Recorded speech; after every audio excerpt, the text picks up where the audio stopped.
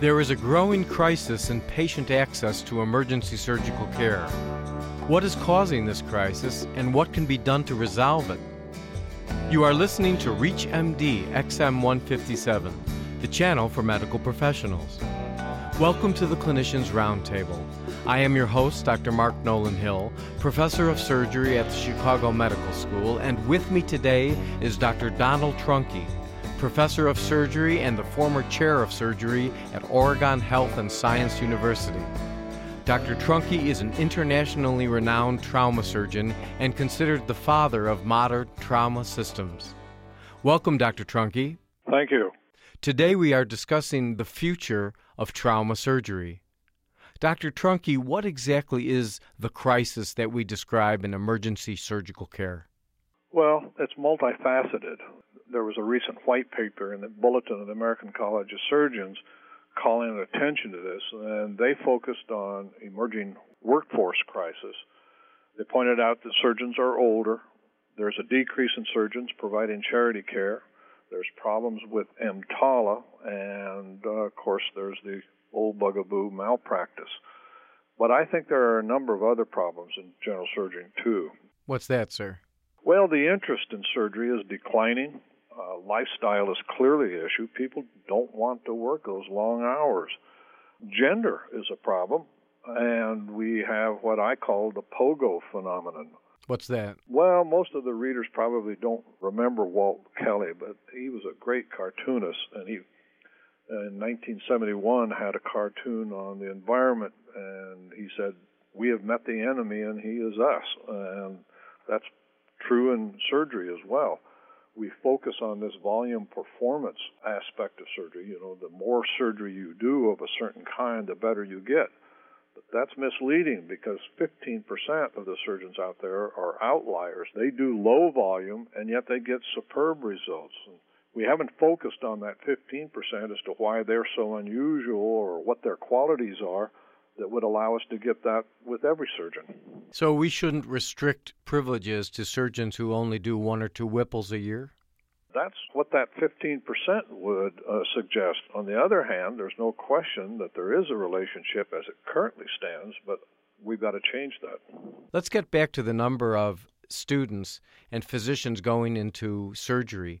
It would seem to many medical students that surgery is the most glamorous. Why would there be a decrease of students going into surgery, Dr. Trunke? Well, I don't want to disparage the various generations, but clearly Generation X and Y are more interested in lifestyle than they are in the commitment that it takes to be a surgeon. We know that since 1980, the number of people going into neurosurgery and orthopedics is flat. And that's despite there's been a 78 million increase in the population in the United States. In general surgery, the interest in general surgery is actually going down. And that's going to be an incredible problem in just a very few years. Well, what are we doing and our brother in the American College of Surgeons doing to try to change that? I think if you look at another related problem, the biggest brain pool that we have to attract people into general surgery would be the female medical students. They constitute 51% of all medical students now, but only 7% apply to surgery. So we've got to change the training programs to make it more palatable for women to go into surgery. The University of Melbourne in Australia allows women 7-8 years to finish their surgical training. That way they can combine a professional career with a traditional role as a mother. I think that American Association for the Surgery of Trauma is addressing this. We've come up with a paradigm where there would be an acute care surgeon, where the surgeon would do all emergency general surgery and trauma, and that individual would do shift work. That would make it more attractive to get women involved because they would have a measured piece of time where they would be on call. The only problem with shift work is then you have to solve the continuity problem. That is, when you hand off from one team to another these very, very sick and injured patients, you want to make sure that each patient is examined, the problems are gone over, And you should also talk to the families at that time so that there is this continuity of care that we've always cherished in surgery. But isn't that a very important thing that seems to be lacking in this 80-hour surgical work week for the residents?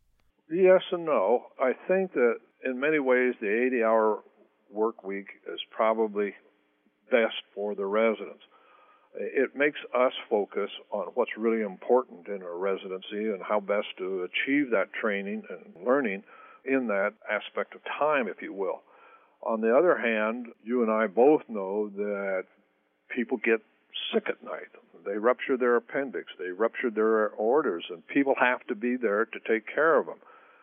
I guess the alternative, if we're going to have limited work hours, is we're going to have to do this shift work. Well, I remember that one of my attendings when I was a resident, Dr. John Brooks, when we would say we're on call every other night, he'd say, well, that's too bad. You miss half the cases. That's very true. If you have just joined us, you are listening to ReachMD XM157, the channel for medical professionals. I'm your host, Dr. Mark Nolan Hill, professor of surgery at the Chicago Medical School, and we are speaking with Dr. Donald Trunke, professor of surgery and the former chair of surgery at Oregon Health and Science University. Dr. Trunke is an internationally renowned trauma surgeon and considered the father of modern trauma systems.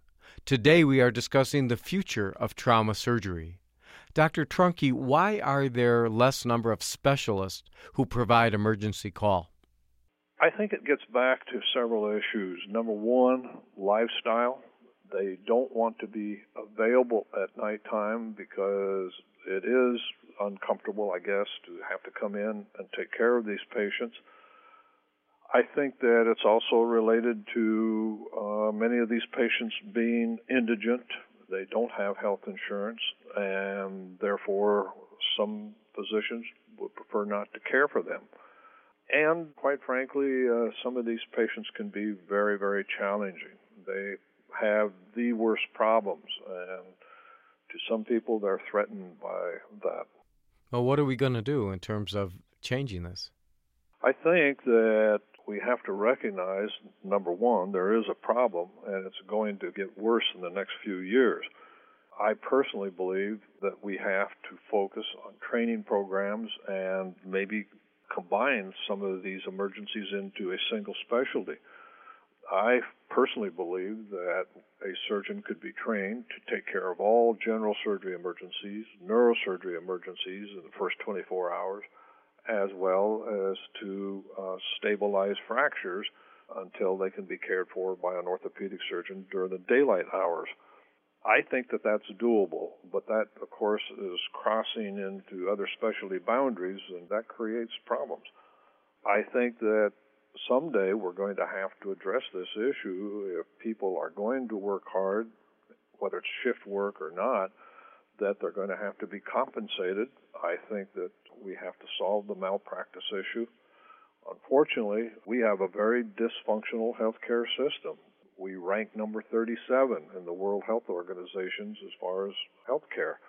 And why is that, sir? It's very complicated, but I think that our system is broken. It used to be a not-for-profit system, and now it's become a for-profit. 47 million of our fellow Americans have no health insurance. Tens of millions are underinsured. Our costs are outrageous. The bureaucracy of our system is about 31%, whereas Canada is 3%. We have a fundamental problem with our healthcare system, and unfortunately, trauma care is a microcosm of that. How do you explain, at least speaking in the Chicago area here, how the number of level 1 trauma centers has decreased? In other words, hospitals that used to be level 1 are now downgrading to level 2. I think there's two things going on. One, I think it reflects this attitude of some surgeons that they just don't want to do it.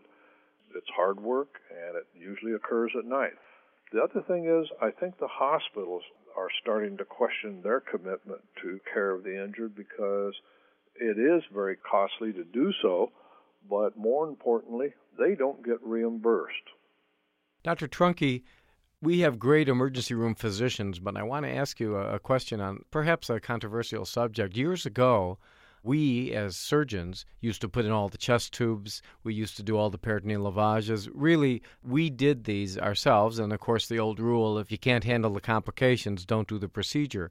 Now the emergency room physicians are doing so many of the things that we as trauma surgeons can do and were trained to do. What are your thoughts about that? I think in the level 1 hospitals, the general surgeons and the emergency physicians work as a team. You know, it's not common for a single patient to come in. Usually it's multiple patients, and so multiple patients need resuscitation and some of the procedures you were talking about. And I think we do it in a team effort. The real issue, of course, for the general surgeons is when they have to go to the operating room for a vascular injury or a chest injury or abdominal injury.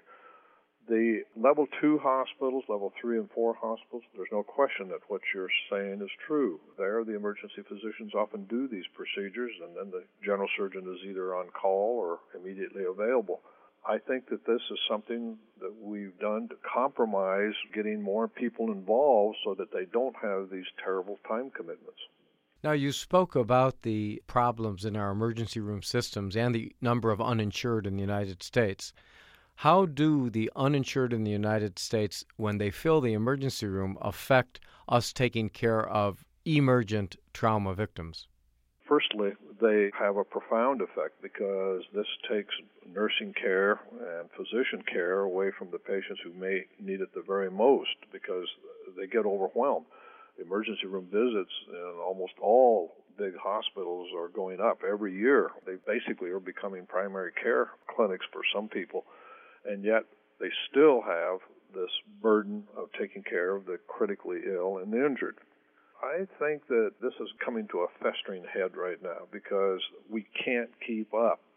A study by the Lewin Group about 5 years ago showed that emergency rooms are on divert now, up to 75% in a month for various specialties, particularly surgical specialties. So we're already feeling the crunch. EMTALA, which was a government program designed to keep small hospitals from dumping on big hospitals, has become just the opposite. They use that as an excuse to send critically injured and ill to cities far away.